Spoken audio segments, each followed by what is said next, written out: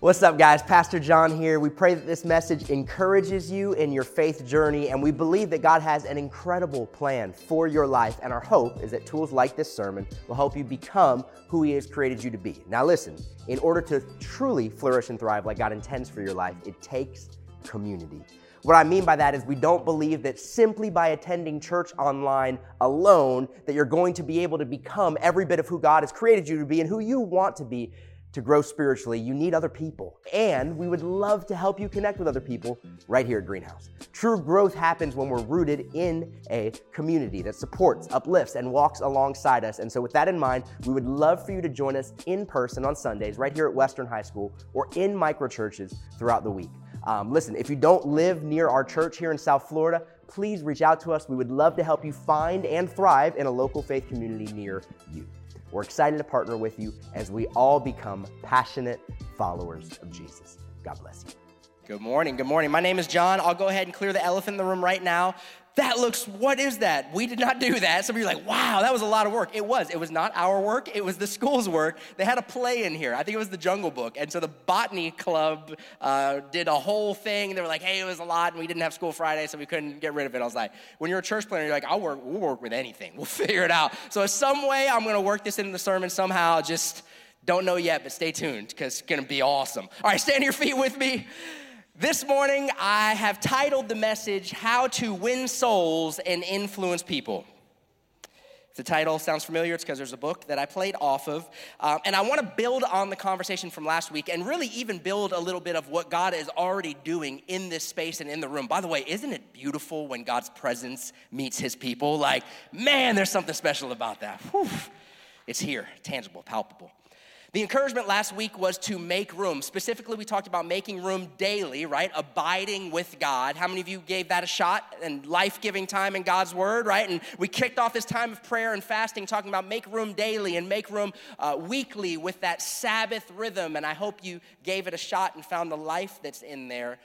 I want to dig a little bit deeper and say, okay, now that I've made that room, I've got that time with God daily and weekly, and I'm spending that time, and I'm no longer wearing the badge of honor of how you doing, man, busy. But I'm like, God, I'm not busy. I'm available.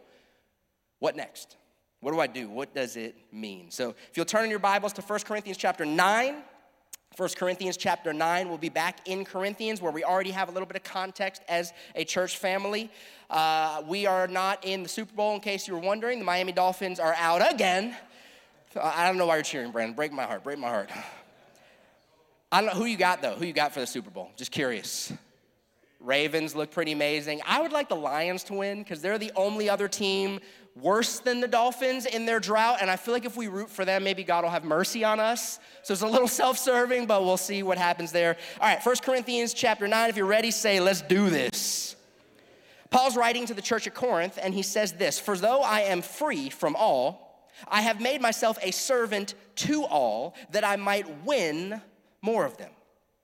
To the Jews, I became as a Jew in order to win the Jews. To those under the law, I became as one under the law, though not myself being under the law, that I might win those under the law. To those outside the law, I became as one outside the law, not being outside the law of God, but under the law of Christ, that I might win those outside the law. I like all his little caveats. Anyone else speak like this? Like you start going, and then you go on a tributary, and then you go back, and just me. Okay, cool. Well, I feel him there. He said, to the weak, I became weak, that I might win the weak.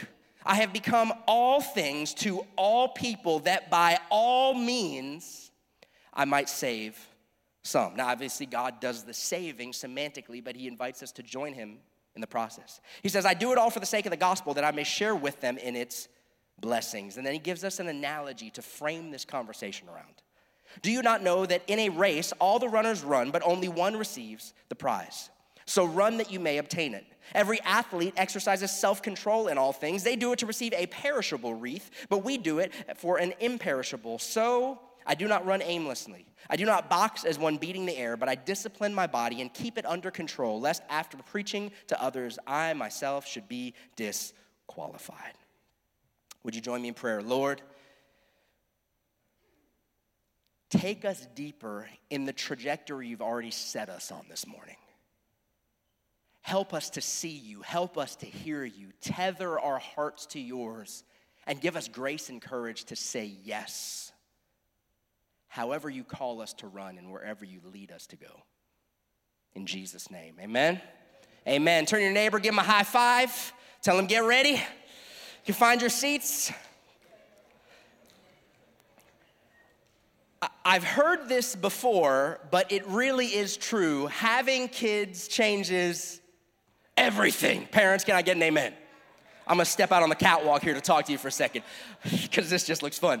Having kids changes everything. I remember when my wife Nancy and I got married. We've been married now over 12 years. It's been amazing. She's incredible. So thankful for Nancy. She's an amazing disciple. And Nancy and I like to travel. And so we would go on these vacations and we would budget and plan and figure out where we could go. And we would go and we would have so much fun. And vacations before kids were magical. Like you would come back energized, refreshed, rested. Do you remember?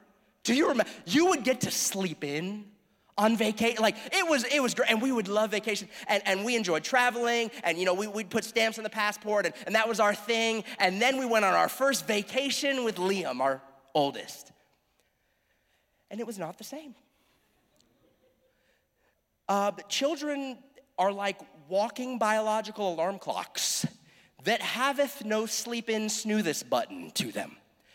And so sleeping in wasn't happening, and all of these things that we had grown accustomed to when we were, single or married, just the two of us, all of a sudden with kids, it absolutely changed. So much so that we ended up shifting the descriptor. We no longer call them vacations when we go with our young 7 and 4-year-olds. We now call them family trips. The expectation is different, and that's great if you can set the expectations up for they're gonna be memory making, they're gonna be fun, we're gonna have a great time, we're gonna take great pictures, it's gonna be like core memories for the kids, and after we get back, we feel like we need a vacation from our vacation because it's not a vacation. Parents, you with me? It's a family trip. But it's beautiful, it's amazing, it does something different. This holiday season, I told Nancy, I said, babe, I think this was my favorite holidays we've ever had with the kids. Part of it is we stayed home and didn't go anywhere, and that was restful and relaxing in and of itself. But the kids are a little bit older now, they got their first bikes, and so they were like cruising around. We had our own little Lash biker gang going around the neighborhood. But probably the reason that it was so enjoyable for me, we didn't do all the things I would want to do. We got to go on a cruise as a family. We didn't do all my favorite things. We didn't do all the things I would have enjoyed, but it was amazingly life-giving, and I loved it because of this. That is our youngest, Lucia, and if that picture does not communicate pure joy in its essence, I don't know what does. I think that's actually the character Joy from some Disney movie. But she loved this trip. My boy loved this trip. We didn't do the sleep at like 6:40 a.m. Kids were like in our face. Hey, what are we doing today? Like it wasn't sleeping in, we came back, it wasn't all of the things, but it was absolutely amazing because of that little girl and her brother and the joy they experienced. Now suspend that in your minds for just a moment here. There's this clear burden from Paul in the scriptures in what we just read. And by the way, it's not just Paul, it's echoed throughout the trajectory of scripture. This burden is that we are called, we are commissioned, we are created to do whatever it takes to win and save people. Now, obviously, God is a hero. He's the one who does the saving, right? It's by grace alone, through faith alone. But we're invited participatorily into the process of God's rescue mission on this planet. And Scripture says this is not tangential. This is central to our call. This is normative Christianity. This is following Jesus 101. As long as you're alive, you're obsessed with winning and saving. It's God's heart. It's God's heart for us. It's God's heart for humanity. It's what God invites us to. Now, if you're here and you're not yet a follower of Jesus, I want to invite you to listen in on the heart that God has for humanity and the heart that he's trying to give his people. You might ask, well, why is this a call to be our clear passion and obsession? At the end of the day, it is because of one thing. It's because of love. Go back to my story with our kids. At the end of the day, with our kids and this family vacation time, this family trip time, what was so important about that time is because Lucy and Liam had a blast. My core motivation, Nancy's core motivation at the end of the day is we wanted to do whatever it takes so that Liam and Lucy can thrive. Parents, are you tracking with me? Like, we want to see them come alive. We want to see them truly live. If I can get us to tap into that mentality of a parent, or for those of you that have had parents, good parents, you can get a little glimpse of God's heart here. It's the heart of a father. It's not about my preferences. It's not about what I would want to do. I want to see my kids come alive. It's the heart of a parent. Now, what Paul is expressing in this passage and what we see echoed throughout other passages in Scripture is God's heart as a parent, as a father, for his kids. And I realize when we come to this conversation, whether it be sharing the good news, the gospel, the hope of the world, or evangelism, which often feels like a Christianese cuss word, some of culture might say, oh man, that's awkward. Like, how would we go there? And what are we doing? Or some of culture might even view it as wrong or say, oh, how dare we say? It's like, well, we're not saying. It's what he said and I've experienced. And to be clear, it can be done in very wrong ways. Some of us have experienced, some of us have maybe done sort of religious, nasty, you're not really caring about the individual, you're just making it really at the end of the day about you. It can be unloving and religious and wrong, but if you get back to the heart of love, the heart of the Father, it boils down to this. If you just consider humans for a second, the most loving thing that you can do as a human being is be honest about the most amazing thing you've ever experienced. Just think about this, take it out of the framework of spirituality and faith and religion, and just think about it as a human being. The most loving thing that you can do as a human being is be honest about the most amazing thing you've ever experienced. How many of you have been to a restaurant recently and you're like, oh my goodness, it was incredible, right? We got some great food all throughout South Florida. Like, imagine if you had a coworker and you know they're a foodie, and you know it's their thing, and you just don't share. And eventually they find out that you've been going to this amazing place they've never been to before, and you never even told them about it. And they're like, you know food's my thing. And you're like, well, I didn't want to offend you because I didn't know if you would like it. They would say, man, you could at least tell me about this amazing thing that you love, that you've experienced, that you've delighted in. You could at least let me know. The most loving thing you can do is be honest about the most amazing thing you've experienced. And for many of us, the most amazing thing we've experienced is Jesus. Are you tracking with me the heart here? Now, for some of us, that is not the case. And if you're in that boat and you're like, man, I'm investigating Jesus, I'm exploring Jesus, I'm not sure about Jesus, totally cool. I love how Zach said it, man, just keep exploring, keep investigating. Our prayer is that you would sense and experience him this morning and realize, man, he is the most amazing thing you'll ever experience. But for a lot of us in this room, in Guyana, online, that is our story. The most amazing thing we've ever experienced, it's him. It's him. And what love would say, what friendship would say at the deepest level is we share that. Now, this is God's heart. It's the heart of a father for humanity, for the people he created. Yet so often, so many of us are so bad at this, myself included. Now, I think Paul uses a helpful framework for considering this when he's talking about sharing the good news, the hope of humanity, the gospel, the good news of Jesus. He uses this athletics analogy. And I think what he's trying to point to is you rarely get good at things you don't work on or you don't practice. So this morning, Allen Iverson, I want to talk about practice. Here's a big idea. If you're taking notes, jot this down and we'll jump into the text. God's children embrace God's compassion for the lost. God's children embrace God's compassion for the lost. John, who are you calling lost? Humanity. Scripture says it like this. All of us are like sheep. We go astray. We go off on our own way. And God loves us. All right, here's the first movement. If we are going to step out as children of God with hearts of compassion, it does not begin with our goodness. It begins with his. Point number one is we need God's heart of compassion. Everybody say compassion. Now, the context of this church at Corinth is, I think, helpful to inform the context of our modern world. In the church at Corinth, if you remember, we did a whole series on that, and we'll probably jump back in at some point. The Corinthian culture was a culture of self. The Corinthian culture was a culture of self-indulgence and self-obsession. If they would have had technology, they would have been a culture of selfies as well. They were a culture of self. And what we see Paul addressing is this culture of self is seeping into the Corinthian church as well. The same culture that they're immersed in is the same culture that they are dealing with spiritually and religiously. They're dealing with this culture of self. They're obsessed with their rights. When Paul is going in here, they're like, well, I can do this and I can do. They're obsessed with their rights. They're obsessed with their freedoms. They're making their life about them. And Paul says, listen, you're missing the point. Your life is not about you. It's about him.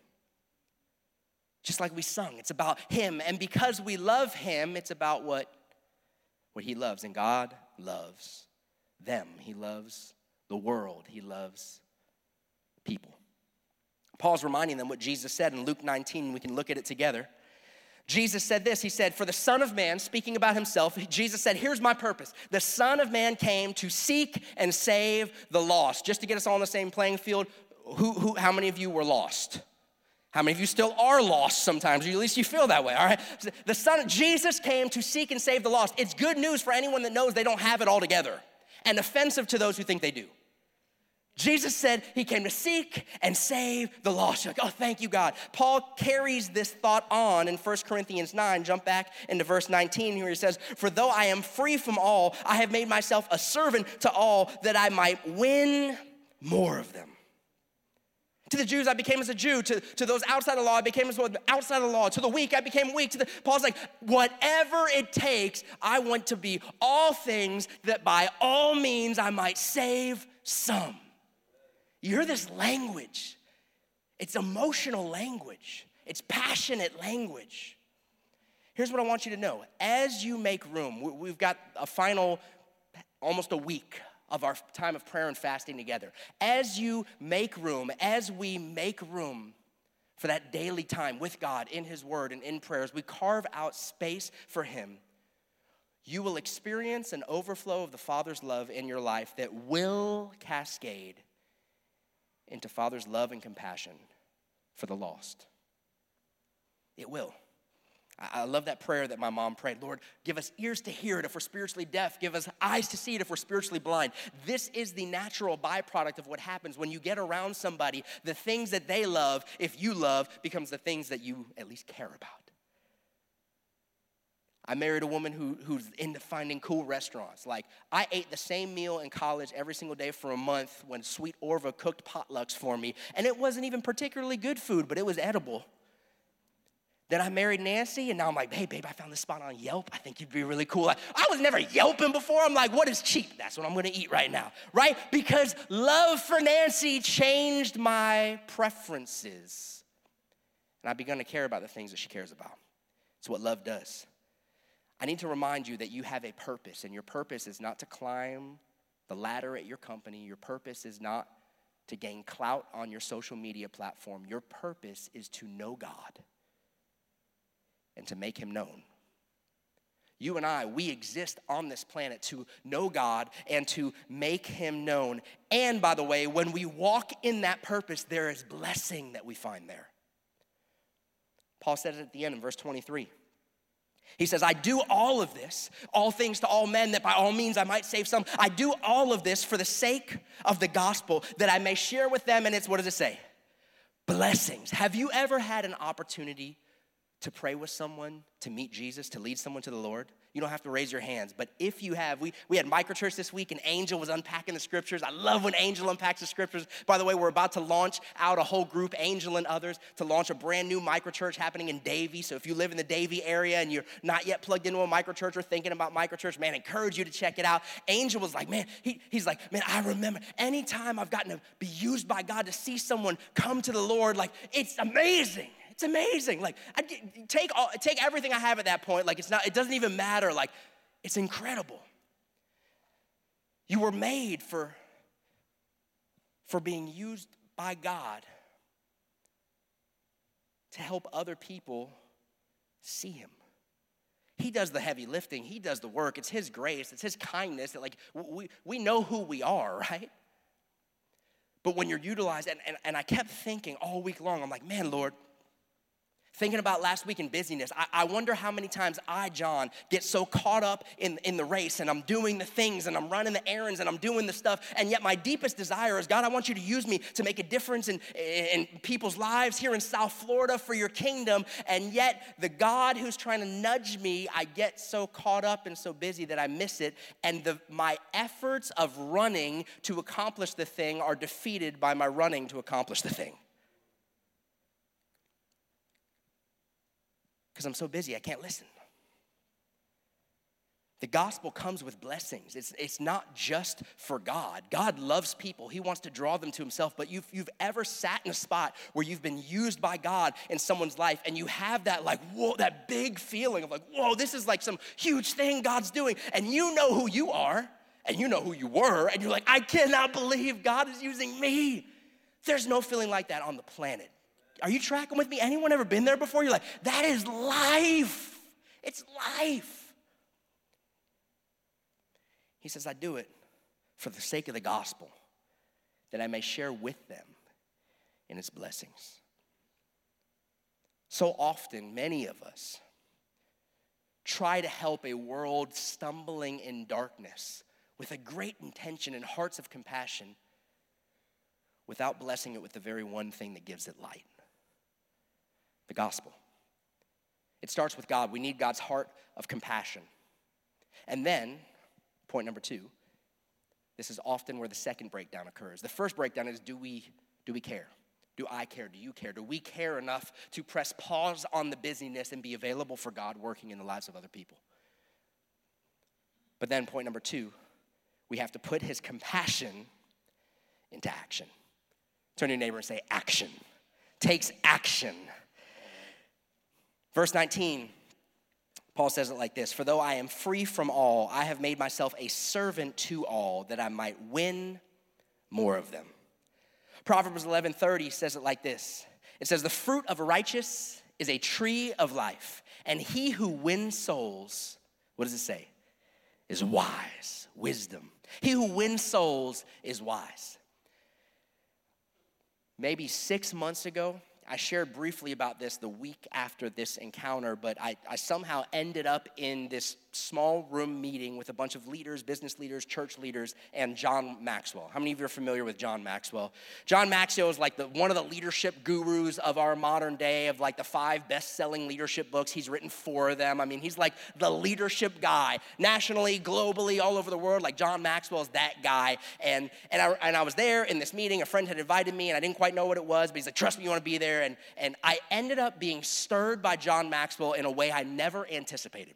John Maxwell, he did a Q&A, and people were asking him questions. They were asking him about leadership stuff, and they were asking him about, strategic thinking stuff, and they were asking him about business coaching stuff. And at some point, someone was like, well, John, what's really on your heart right now? And he's like, I'm so glad you asked, my friend. He calls everybody friend. So glad you asked, my friend.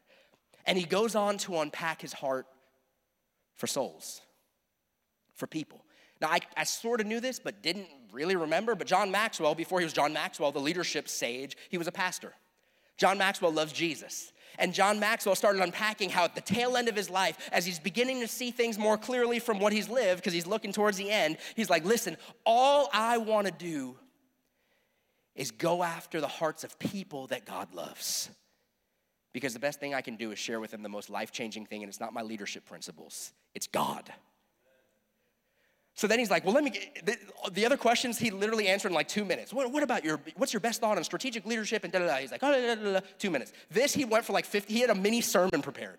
He's like, let me give you my approach to building relationships with people and winning souls. Nobody asked that question. He's like, let me go again. So I'm gonna give you his approach. This is what he said. He said, point number 1, you gotta be with the lost to earn their respect. He's like, so far too many times, Christians are trying to preach messages that they never live, and people don't ever wanna be anything like you, so why are they gonna listen to you? Whew, conviction. He's like, I remember who I was before Jesus met me. And I'm like, man, people don't care what you know until they know that you care, right? All that stuff is like, you gotta be with people to earn their respect. You gotta live this thing out, not perfectly, but genuinely, with humility, with repentance. Be with the lost to earn their respect. And then once you're there, you need to build a relationship. Trust, love, care, concern. People aren't projects. They're incredible individuals made in the image of God with unique stories and unique pain. And God cares about it, so slow down sometimes and take the time to care as well. He said, you build a relationship of trust. He said, and oftentimes Christians, well-intentioned Christians, stop right there. Well, I've got trust, I've got relationship. He said, but if you don't share the thing with them that you know is a game changer, you don't love them very deeply or very much. He said, then you use the relationship as a bridge for sharing good news, evangelism, gospel. By the way, that word gospel means good news. It's the message and the hope that Jesus brings into the lives of hurting, broken human beings like you and I. This is what he said. He gets done at this point. He's literally he's got tears in his eyes. He said, I've written books. I've won accolades. Now here is my single focus in life, souls. I want people, the people that Jesus loves and died for, to come to know him. And I left that meeting with a few leadership thoughts and a heart burning for people and a lot of conviction for busy John Maxwell and much less busy John Lash and how God could use my life. Charles Swindoll, the former president of Dallas Theological Seminary, said this: there's only three things that last forever: God, God's word, and souls. And to the extent that you're invested in these, you're invested in eternity. We say things in theory that sound like awesome, like God, I love, even when we're singing this morning, and I think we mean it. God, open my eyes, help me to listen. I want to see you, Jesus. Jesus is saying, yes, now let's go on this mission together, because what I'm looking at is I'm feeling your love and I love you right back, and I'm looking at people who don't know that I love them. They haven't had that experience. Verse 24. Paul says, do you not know that in a race all the runners run, but only one receives the prize? So run that you may obtain it. Paul uses this analogy on purpose. He's sort of coming in with the expectation that you approach soul winning and pursuing the good news gospel flourishing in people's lives that you love and care about like athletes approach their training.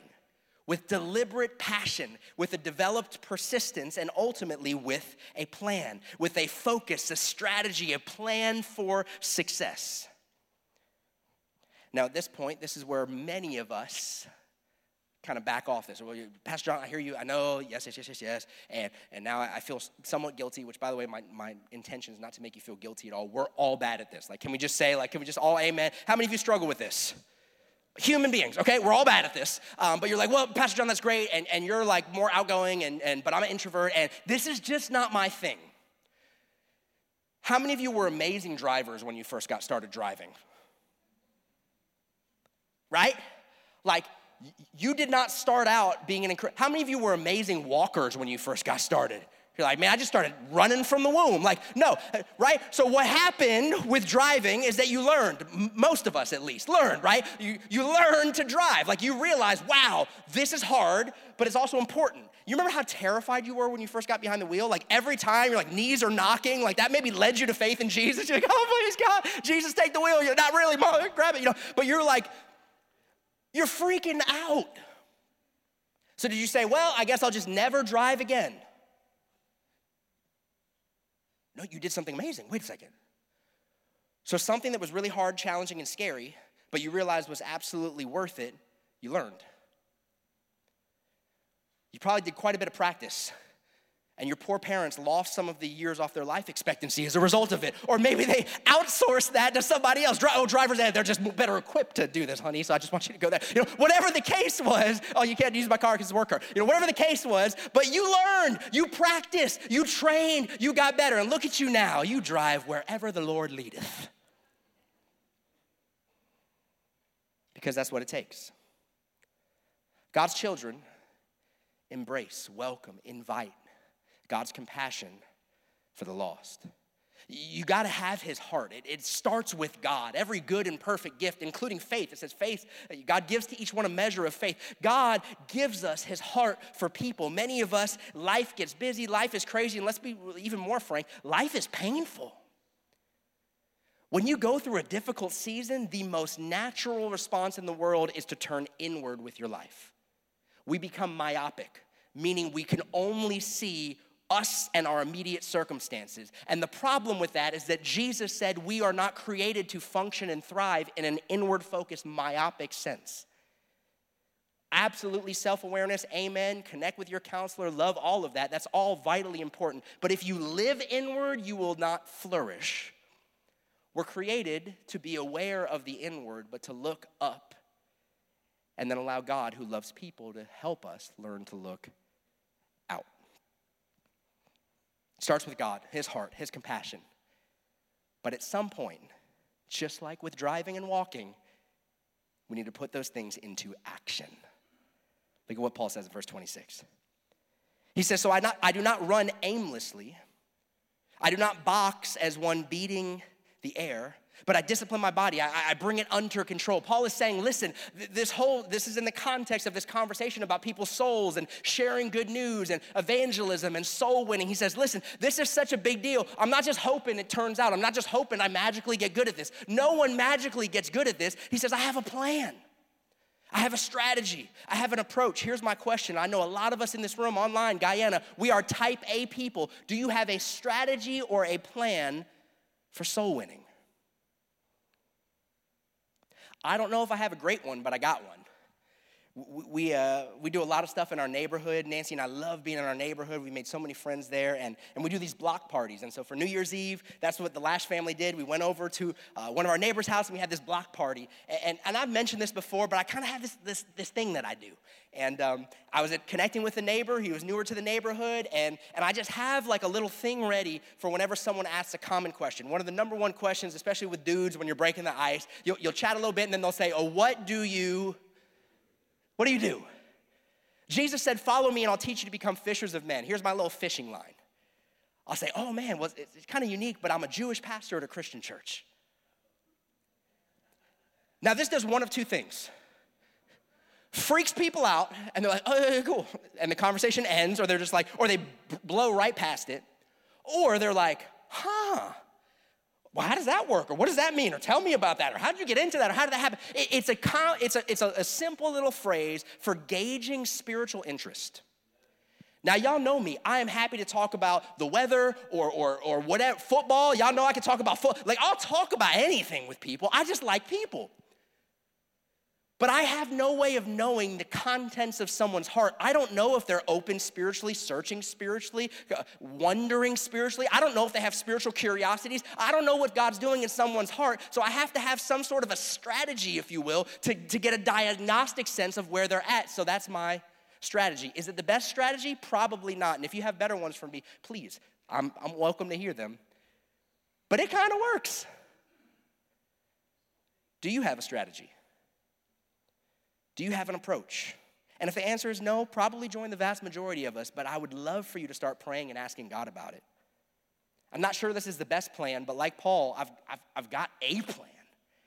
I've got something. Do you? We had a birthday party in my neighborhood just this past week, and we were celebrating one of the kids in the neighborhood, and so my mom was hanging out there at the house, and she had just dropped off Liam, and so she's like, oh, I'll come over and say happy birthday, and so we're like 47 seconds into being in someone's house, and I hear my mom in the background like, oh, well, I'm actually a Bible teacher, and they're like, really? And they're in conversation. I'm like, my mom, like in the gospel it says, preach the good news to every creature. I'm pretty sure my mom preaches the gospel to iguanas. That's why they're all falling from the trees these days. Like, my mom's, they're just getting slain in the spirit. Like, my mom is on the evangelism game because she's got a heart for people. She doesn't think she's better. You ever met my mom? She's delightful, terrifyingly delightful. Like, you're like, I think you're gonna hug me, but you could also rebuke me back to the Lord. And both of those are important in my life. She loves people. But man, she's ready, like spiritually strapped at all times. Stays ready, like stays ready. God's people put his compassion into action. And in our cultural framework, we love to theorize.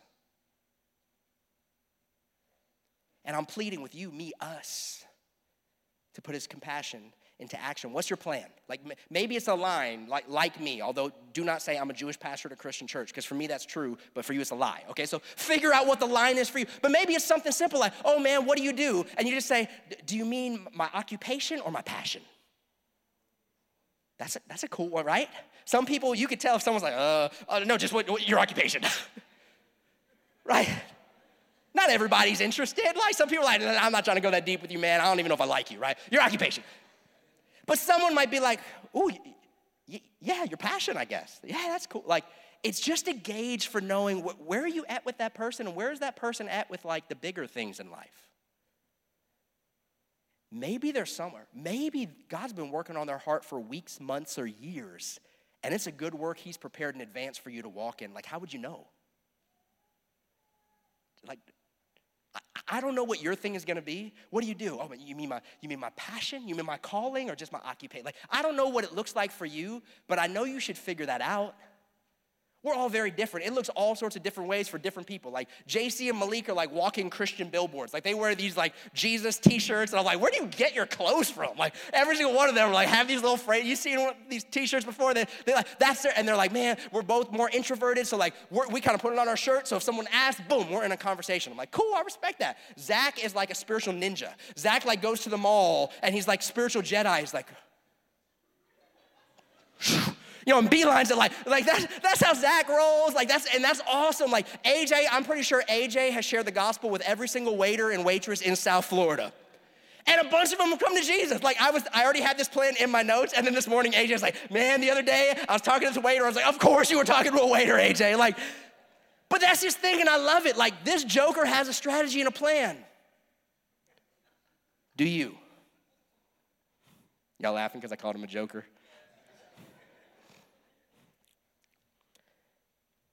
This is God's heart, guys. I'm trying to make this light because I want to make clear, like, this is judgment-free. This isn't some shame message. Like, we all need to get better at this. We all stink at this to some degree, but this is God's heart. Like, is there anything more important beyond knowing God than making him known? You remember when someone was annoyingly spiritual but awesome with you, and you didn't want to hear it for a while, and then eventually you really needed to hear it? Like almost every single one of us are in here because we can say the name of the person that consistently prayed and shared with us until God opened our eyes and our eternal destiny was shifted forever. What's more important than that? It means everything to him. If there's anything in life worth intentional time and effort and pursuit, is this. Paul says, I discipline my body. Other versions say, I pummel my body. Translation, Paul, the evangelist, the church planner extraordinaire is like, man, this is tough. This doesn't come naturally to me. This doesn't come naturally to anybody, but it's worth it. It's worth it. Listen, a lot of times what we're wrestling with is rejection. What are they going to think about me? Are they gonna think I'm judging them, that I'm better than them? I don't. Like, man, I know who I was. That's why I want to share because I know I was a mess and God put me back together and he's amazing and I want them to know it. Okay. Maybe they'll misconstrue your intentions. You know who got that a lot? Jesus. So much so that they murdered him. And I'm not praying that happens to any of you. But are we even in a space where someone might get a little confused? Or are we playing it so safe that there's no cards even on the table for them to look at? I had somebody ask me, they're like, John, I like this conversation, like, but what do you do with Jesus's like wipe the dust off your feet when you're talking to someone, like, right? We've all like, God's moved in our lives and we're like, man, this relative that I care about, this neighbor that I care about, this coworker that I care about, they gotta know. And you like share with them and you're like, and they're like, and it just goes flat. They're like backwards interested. Like they couldn't be more disinterested, right? You're like, like do I just keep pummeling them with the truth? Like I'm gonna pummel them with my love. Like, no, don't do that. You weren't always ready when people talk to you, right? This is the one plants, another waters. There it is, got it. One plants, another waters, but God brings the increase, right? Like you don't know, you could just be a seed planter, someone else comes along, they're a waterer. Like Jesus said, hey, you share with people, and if it's not their thing, all good, just keep loving them, that's fine. And just make sure, but now they know if it ever becomes their thing or they're ever curious, they know who they could talk to because you've opened that door. Sometimes you share and they're not interested, that's okay, but listen to me. In South Florida, someone's ready. Someone's ready. We know the data on this because Barna's come in, these Groups have come in and studied South Florida. South Florida, a couple years ago, 3% of South Floridians were self-professing Christians. Now, that's a high statistic. Self-professing means, oh yeah, I'm a Christian. Many of us know we were that 3%. They're like, I'm a Christian. It's like, no, you are not. But now you are, right? Or maybe you are. That number, by the way, has risen to 4.5% over the last several years. Translation, God is moving in South Florida. You could cheer for that one. That's good. That's good news. Amen. Thank you, Lord. He's at work. That means, conservatively, you've got 96% of South Floridians who are not yet knowing the incredible life-changing love of God. I would venture to guess that for every single one of us under the sound of my voice, everyone is not ready in your life, but someone is. Some coworker, some neighbor, some family member, some gym buddy, some acquaintance in your classroom, some classmate, like somebody's ready. And the heart of compassion of God is, Lord, bring me to people who are ready and give me eyes to see it and give me your heart of compassion to feel for them what you feel. Here's the application. Ask God for his compassion. That's where it's got to start. Ask God for his compassion. And then ask God for a plan to put his compassion into action. Ask God for a plan. Ask God for goals. How many of you are goal setters? Any goal setters in the room? All right, a lot of us are goal setters. We've got goals for retirement. We've got goals for career. And I got convicted this week because I was thinking back and I had taken notes on my John Maxwell experience. Do I set goals for the eternal things that Scripture points to? In that same interview with John Maxwell, they were asking him, they moved on from the souls thing, and they're like, okay, but in your leadership book about this, or the irrefutable laws of leadership, you talked about that, and they kept asking the questions, and then they asked him something else a little bit more vague, like, what goals do you have? And he's like, I'm so glad you asked, friend. And he went off again. And this time he started crying almost from the very beginning. He said, at this stage of my life and career, I have one preeminent, most important goal. I want to win 100 souls to Jesus every single year. This is John Maxwell. And someone was like, oh man, from your ministry, sobriety, he's jumped back in, he's like, let me clarify. That is not from my speaking engagements, that is not from my platform, that is not from my books. That is from my personal life interacting with people. Uber drivers, waiters and waitresses, like people that I meet, 100. So he's like, and I haven't got there yet, and everyone's like, oh yeah, we know. And he's like, I only hit 87 last year, but I'm praying for. And I got so stinking convicted, like Angel. I got so convicted. I'm like, I don't know who could be more busy as a human than John Maxwell. There might be a few people, but this joker has the busyness excuse to the nth degree. And he's not playing that card. And he's like, man, I'm just praying. And he starts talking about it. He's like, man, what's more valuable to God than people? And I can write books and I can do all this. And then he's literally, by the end of it, he's in tears talking about people that don't yet know Jesus. And this is what he said. He said, so I've got a goal. He said, I'm a goal setter. I set goals for my career. I set goals for my book writing. I set goals for my aspirations when it comes to all of these different things. He said, and God forbid money gets more of my type A go-getter goal setter than God. Oh, man, that hurt so good. You say, John, that's amazing, but I'm not John Maxwell. And here's what captivated my attention all week long. Like, can you imagine if every single follower of Jesus in Greenhouse, and maybe you're here and you're not a follower of Jesus or you're not sure yet, totally good. First step is find out if he really is the most amazing thing in your life, right? That's where it all starts. Like the most loving thing you could do is share the most amazing thing in your life with the people you care about. You got to figure that out for you. But for many of us in this room, that is the case. Like Jesus is the most amazing thing we've ever experienced. What if every single follower of Jesus, every single disciple of Jesus in Greenhouse, because by the way, Jesus said, so we're all on the same page, therefore go and make disciples, baptizing them and teaching them. We all know who we baptize, right? People that were not followers of Jesus that are now followers of Jesus. Like that's how that goes. That's what Jesus said. What if each of us set a goal that we were going to win one person to the Lord this year? John Maxwell's shooting for 100. You're like, I'm shooting for 1. That'd be incredible. Like, can you imagine the individual stories that would begin to permeate this room, this church family, of people whose marriages were on the rocks, but then Jesus stepped in and restored, of people whose kids were estranged, but then Jesus stepped in and restored, of people who were bound in addiction and they couldn't get out no matter how many substance abuse programs they went to, but then they got Jesus on the inside and all of a sudden everything changed, of people that had no hope, that were bound in depression and addiction and anxiety, and all of a sudden Jesus stepped in and did everything magically get better right away? away? No, but it changed fundamentally. Can you imagine? Can you imagine? You're like, I don't know, Pastor John. What if I said I would give you $10,000 if you led one person to the Lord this year? You would do it. I bet you'd do it. So it is not an issue of ability. It's an issue of motivation. Can we just all say, like, yeah, I figure out a way to lead one person to Jesus if you're going to be $10,000. Fine, I will. Treasure in heaven. Payable is treasure in heaven. $10,000. Jesus said, lay up treasure in heaven where moth and rust destroy. What do you think that is? It's people. All right, so there we go. Treasure in heaven. Can you imagine if all of Greenhouse lived this? Like just our little expression of the church as a part of the bigger capital C church. Can you imagine if all of the churches in South Florida began to live this out? Like if the capital C church became known in South Florida as the place where you're gonna find hope, as the place where you're gonna find love, as a place in an increasingly anxious and distant culture where you could find real community and friendship and people who genuinely cared about you. Can you imagine if this became the place, the capital C church, Christians in South Florida became the place where people just knew, man, if you're in a bad spot, rough spot, down spot, you feel like there's no hope, there's one place you gotta go. You gotta get yourself to a church in South Florida. Can you imagine? That'd be amazing. Be life-changing.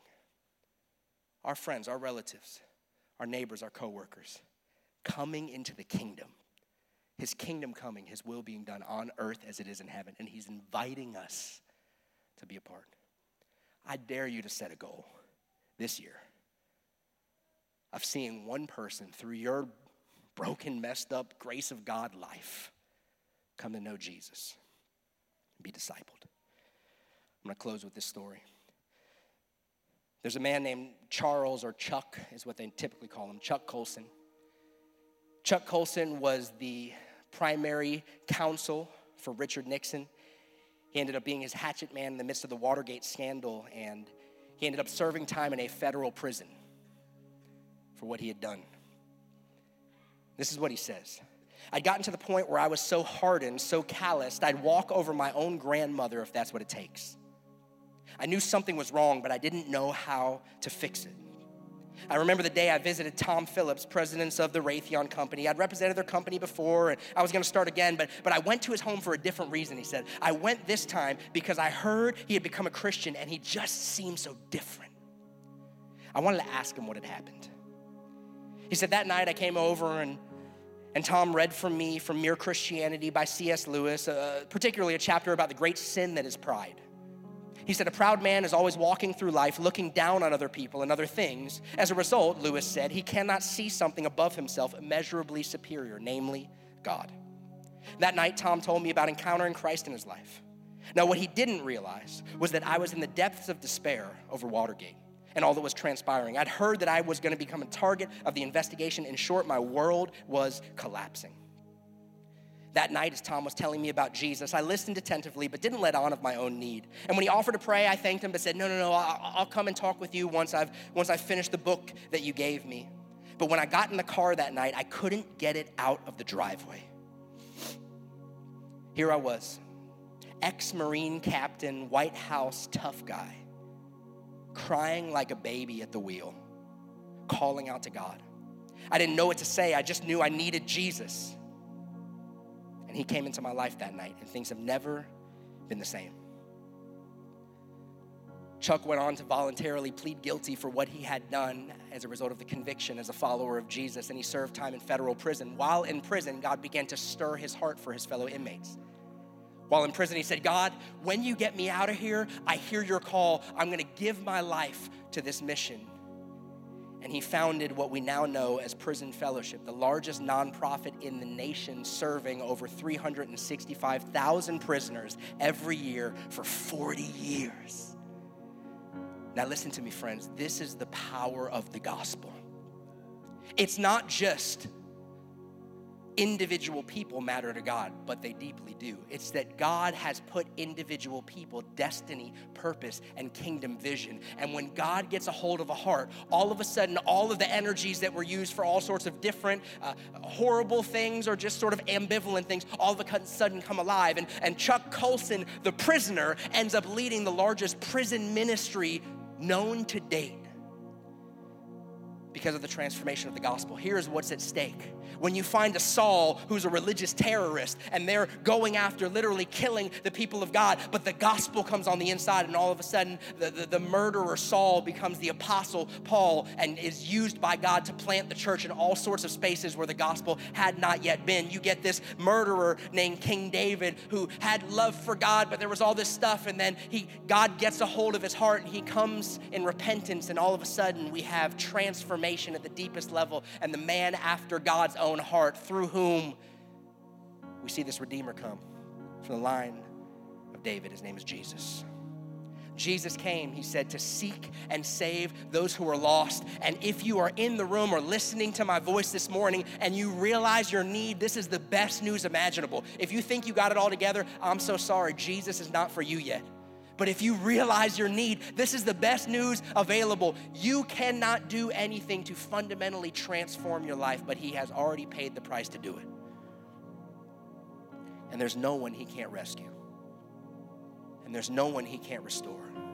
And if you're still breathing this morning, there's hope for you. There's no one like Jesus. And I'm praying you turn to him today. Why don't we pause just for a moment of prayer together?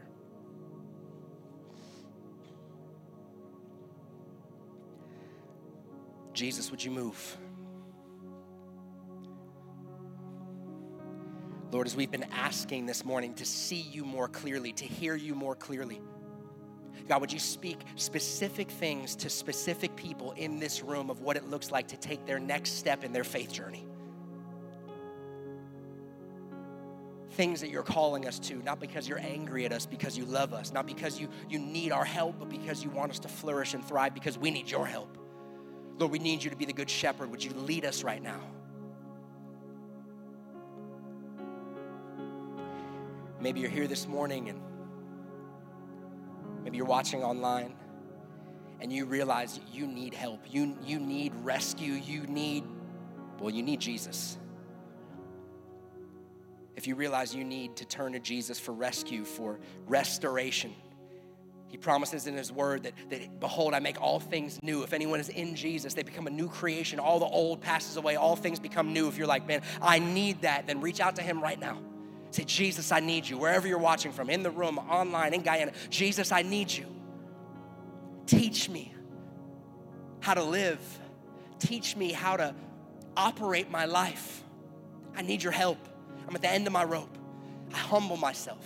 I repent, which just means I change my mind. I can't do it on my own. I need you. Forgiveness, the fresh start, the longing of your heart, it is only found in him. At the deepest level, it is only found in him. Maybe you're here this morning and you are a follower of Jesus. You prayed a prayer at some point and you have noticed that your heart has gotten distracted, calloused, jaded. The preeminent occupation of your mind and heart is your own life, not God and his heart for others. I want to encourage you to invite him in, to repent, to say, Jesus, I want to follow you on your rescue mission. I want your heart of compassion. And then Lord, give me a plan of action. Give me an approach, a strategy, something that's intentional. Like an athlete goes into training, I would be intentional about pursuing people because you love them. I want to love them too. If you want to put his compassion into action, just ask him for his help. Lord, help me, teach me, show me.